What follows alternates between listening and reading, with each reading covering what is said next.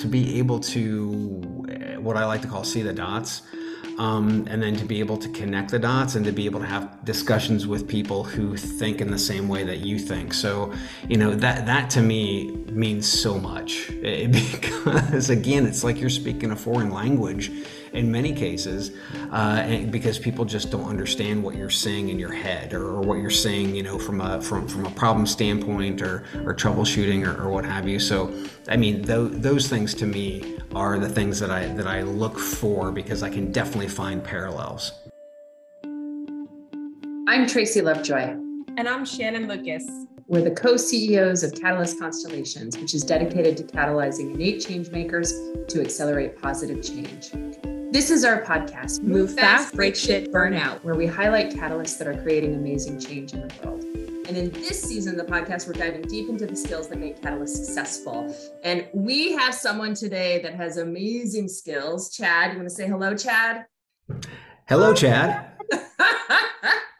We are delighted to have with us today Chad Sowash. She is the co-host of Chad and Cheese podcast, HR's most dangerous podcast, one of my very favorites.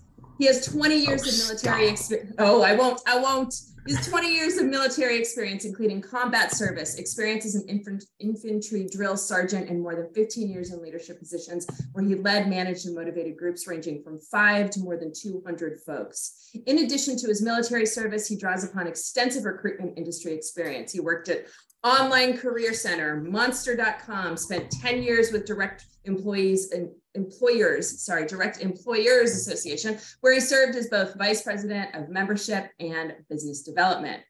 We are delighted as well to announce that Chad is our newest member of our advisory board. Welcome, Chad. Thank you. I still don't have the sash though, so it's not yet official. We're coming to Portugal to deliver it. It's okay. Okay, come on over to Portugal. Catalyst sash coming. All right, we'd love to kick off today, Chad, by hearing, how do you relate to the concept of catalyst? It's still hard for me to put myself in any group, because it's been so long, because I just didn't feel like I existed in any group per se. And then I turned that into kind of like my superpower. So, that was the thing. I could do things that most people couldn't do, and that was okay. But I didn't fit in any group per se. I was an athlete, I was this, but I just didn't feel like I belonged in many cases. So it's hard, to not answer the question. It's really hard to really fit and feel myself fitting into a group, but having discussions and continuing having discussions with people like yourselves and other friends who I know are catalysts, it makes it a hell of a lot easier. Let me just say that it does. So yeah, that's, to me, I feel like I kind of fit in to some extent, but again, I don't want to get rid of my superpower of not fitting in at the same time. We want to embrace your individuality. And so, let's assume we're not talking about it having to be a group, but what are the attributes of catalysts that resonate with you as you just kind of, tap them? Yeah, there's so many. How do I boil them down? To be able to, and we'll talk more about this, to be able to, what I like to call, see the dots.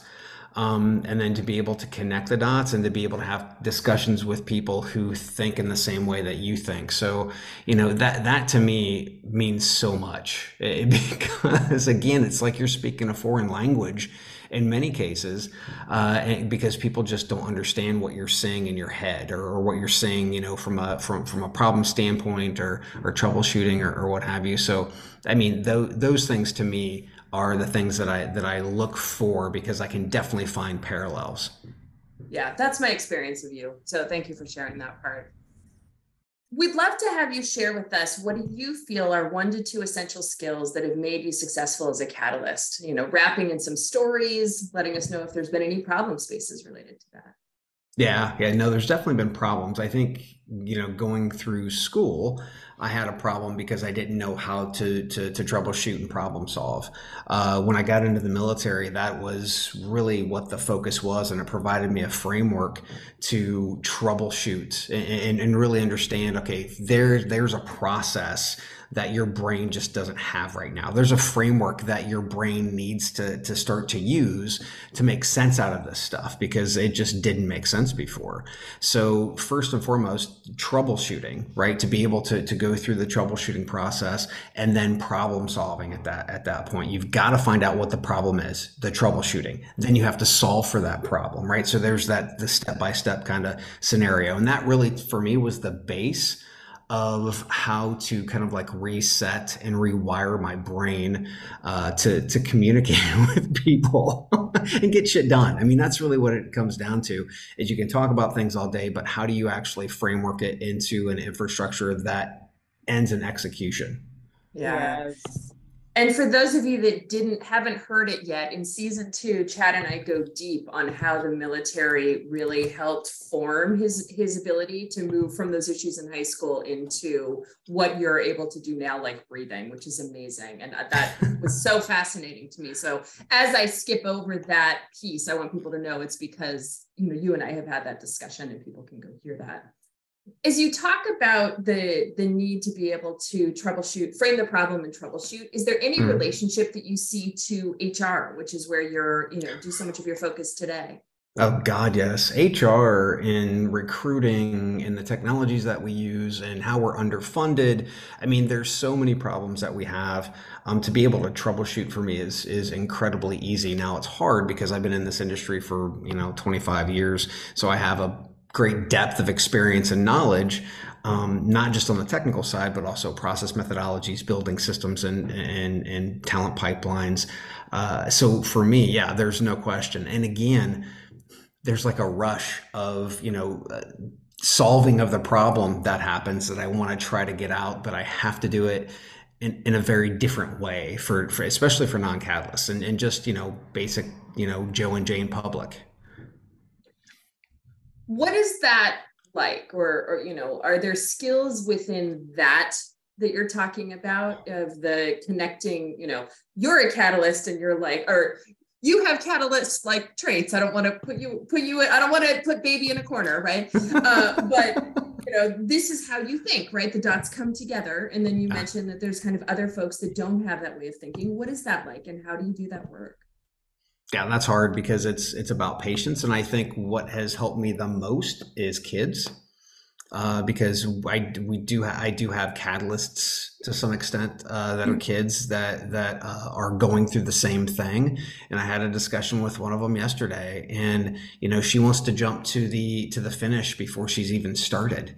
And that's what we do, because we know it's like, we just want to get there. And it's like, no. There's a patience in actually getting there. And it's good for you and it's good for everybody around you, especially because she wants to be a leader tomorrow. And I did too.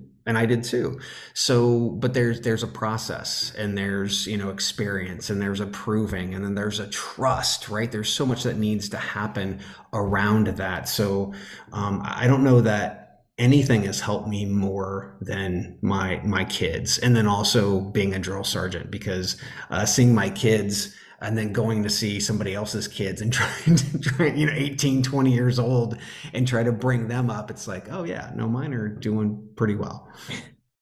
I'm hearing patience is a key skill to develop, as well as it's this interesting relativity that when you can see your traits in other people, and see what their natural tendencies are and the impact, like it helps you self-reflect.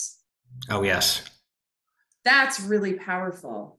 Yeah. Well, and it's funny because I'd never had anybody really articulate to me how to pull the reins on my brain, right? How to pull, even when I had the framework to get to one to the next, I was just faster than everybody else.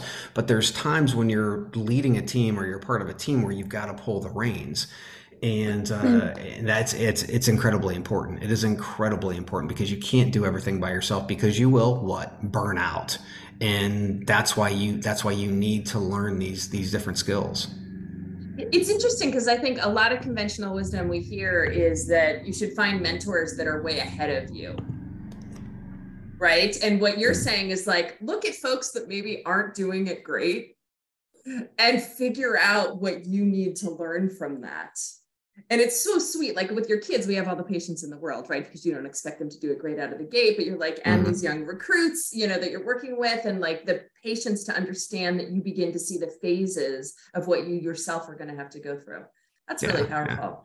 Well, I think it's incredibly important to understand that everybody has something to teach, right? And you can learn something from everyone. And once we get beyond that, and we think we have nothing to learn from certain individuals or what have you, that's when we get stuck in our own ego, and we have to back up. And that's easy to do as a catalyst. It really is, because you find yourself jumping and being faster and being able to do things so much, I don't want to say better, just differently than everybody else, but you think it's better, right? And you categorize it as better, and being able to gain more experience, I guess just years, I'm just going to say it.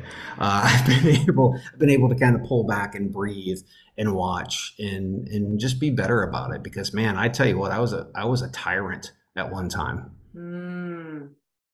Do you want to expand on that a little bit? I really don't. No, I mean, you know how it's interesting, because when I first started in the military, and then you start getting into leadership tracks, you're still just a baby in the infancy of being a leader. I got out of the military full time, and I went into corporate America, where I got into a management position, and I was not ready for a management position at that time. And to be quite frank, most people in the civilian world are not ready for management and leadership duties when they're bestowed upon them. I got further into the military, went through more leadership schools. I went through drill sergeant school, those types of things, and I was taught more around that, and it helped out a lot. I mean, I remember having a year and a half activation down in Fort Benning, Georgia, going to more schools, doing the drill sergeant on the trail as an infantry drill sergeant. And then just being able to back up and go, whoa, when I get back to corporate America, I'm going to do so much different.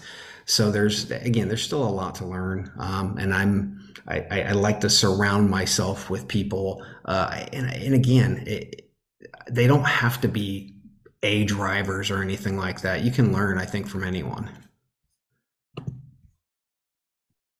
Shan, did you have? Yeah, I mean, I did, because I was just curious, like going back when you were talking about the patients and watching your daughter, you mentioned another key word, which is trust.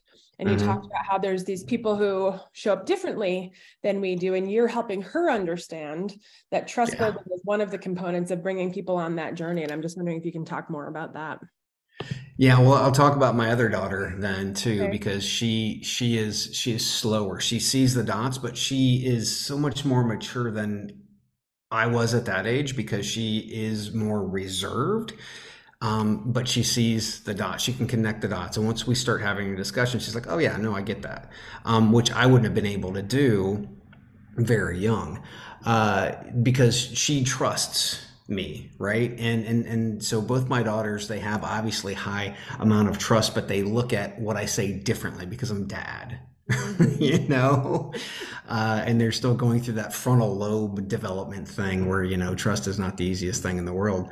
But I think when we, and again, as I was younger, and being put into leadership positions and whatnot, I don't think I had the trust and patience. And those are two things I think are vital for every catalyst to be able to really mature into what they're going to end up being, and if they don't, you're going to turn into something else. And I didn't want to be what that something else would have been.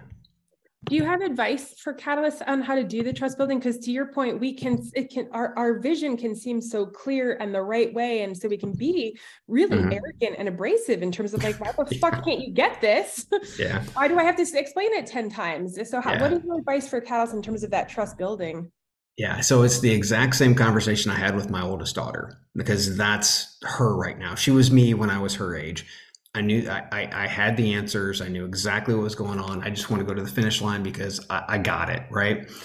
And, luckily she trusts me and we can have these discussions. That's the thing, is that we have to understand that even though we do collect a lot of the dots and connect the dots, we still don't have them all. Right. And that's the biggest thing that she needs to understand right now. It's like, hey, you feel like you have all the dots, but you have maybe a fifth or a tenth or not many at all, right? As you start to collect more of them, then yes, you'll be ahead of the pack with regard to, building programs and making decisions and those types of things. But right out of the gate, just because you think you know and you process better and faster than everybody else doesn't mean that you really do have the problem solved at this point. Oh, you just gave me a new kind of metaphor for us to use with Catalyst. That was so awesome. I'm thinking of like the Easter egg hunt now. That, okay, we are natural dot connectors, but there are a lot of folks out there with more Easter eggs, with more dots that we need to both pull in as well as collect information for them to really help us see more fully. Yes. That was awesome. Thank you. Thank you for that gift. I just wrote that down. Thank you for pulling it out of me. Yes. Yeah, it's a team sport. So what are you facing personally these days? What are kind of the biggest challenges you have as a Catalyst leader right now? I think it's always patience. I mean, because we're wired differently, right? And we're not wired for patience. I'm better at it now, but I'm still not great, and I need to ask my wife. I still need to be more patient, and that is the hardest thing. Is being able to slow down and not just slow your brain down, but slow your process and just slow everything down. Yes. I so appreciate you saying that, because it was one of the key skills that you listed in the last part of our conversation. And then you're like, and it's still growing, right? Like, you've done all this work. It was honed in the military. You learned it as a leader. That being a parent has really been a key place that's happened, and still. And I so get you. Just the other day, my daughter was like, Mom, you're the most patient, impatient person I know. She sees you. She sees you. That's hilarious. And she's like, with me and my brother, you can be so patient. And then and other like, people. And then the rest of the world, you're like, get to it. Yeah. So I feel you. Yeah. I feel like we have you just named something that the three of us know. All right, with that, I'm going to hand it over to Shannon for some rapid fire. Oh, rapid fire, my favorite.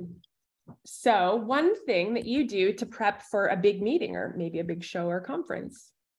I collect my thoughts, which is one of the hardest things I can do because there's so many of them and I do so much research. It's trying to compartmentalize in some cases, the information, and think about the flow of the conversation, and not really to dictate it, but to hopefully, be a part of it. Super solid. Thank you. Favorite way to spend a free day? On the beach, doing nothing. And I say this because, and I'm keep going back to it, is I don't know how to sit still a lot of times. I always have to be doing something. My brain has to be going, and being at the beach, which I mean it's a great exercise. Being at the beach allows me to do that. It allows me to slow down, allows me to relax and just take it all in. So are you like, I just have to ask, are you busy building sand castles and jumping into the waves and reading books, or is it really just like you're just on the beach? Yeah, no, I am laying under a cabana. I am taking it in. I go in when I start getting warm. I'll hit the water, come back in, but just to be able to make myself slow down. Nice. That sounds delicious. I could use some of that. All right. Famous Catalyst, alive or dead, and why? His name is Bill Strickland. I first saw Bill speak in Texas at a conference. It was actually, believe it or not, at a Texas workforce conference back in the day. He was touting his new book, Make the Impossible Possible, which I suggest everybody out there read. At this point, I didn't know what a catalyst was, but I knew I was like him. And it not only made me happy, it made me, as I'd said before, feel like I was actually a part of some type of group, in whatever group he was a part of. But he is a storyteller, and he told stories around the problems that he solved and how he and his band of misfits actually solved them. And it was just amazing. And to the fact of, they saw in Pittsburgh that Heinz, the big ketchup company, they had a need for individuals in culinary. And so he actually went to them and said, hey, look, let's build a school for all these out of work moms and all these individuals who are having problems, finding jobs and whatnot here in Pittsburgh. Put them through that and just give you what you need, which is, again, if you think about it, it is so simple and it just makes so much sense. And when you're talking about a company like Heinz, for goodness sakes, they have millions and millions of dollars.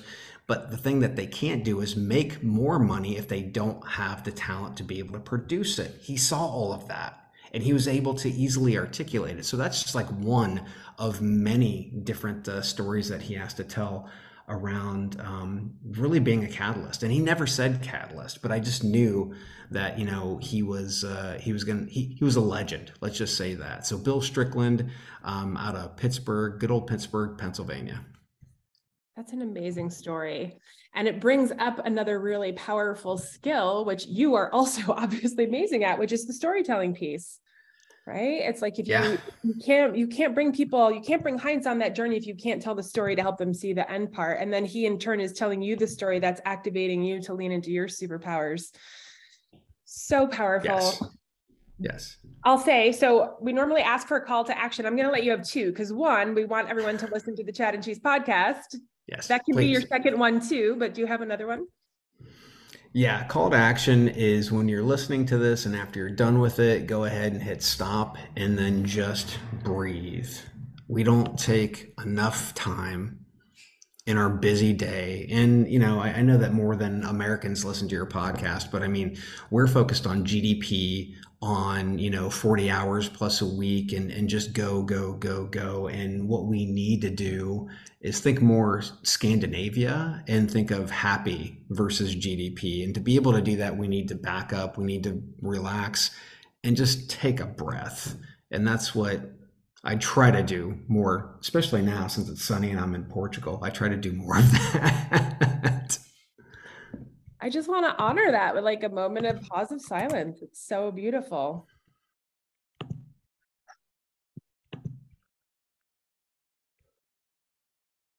And you don't know how hard it is for me to be able to just do that now, because they've got three of us and I've got two catalysts that I usually don't get in a room often.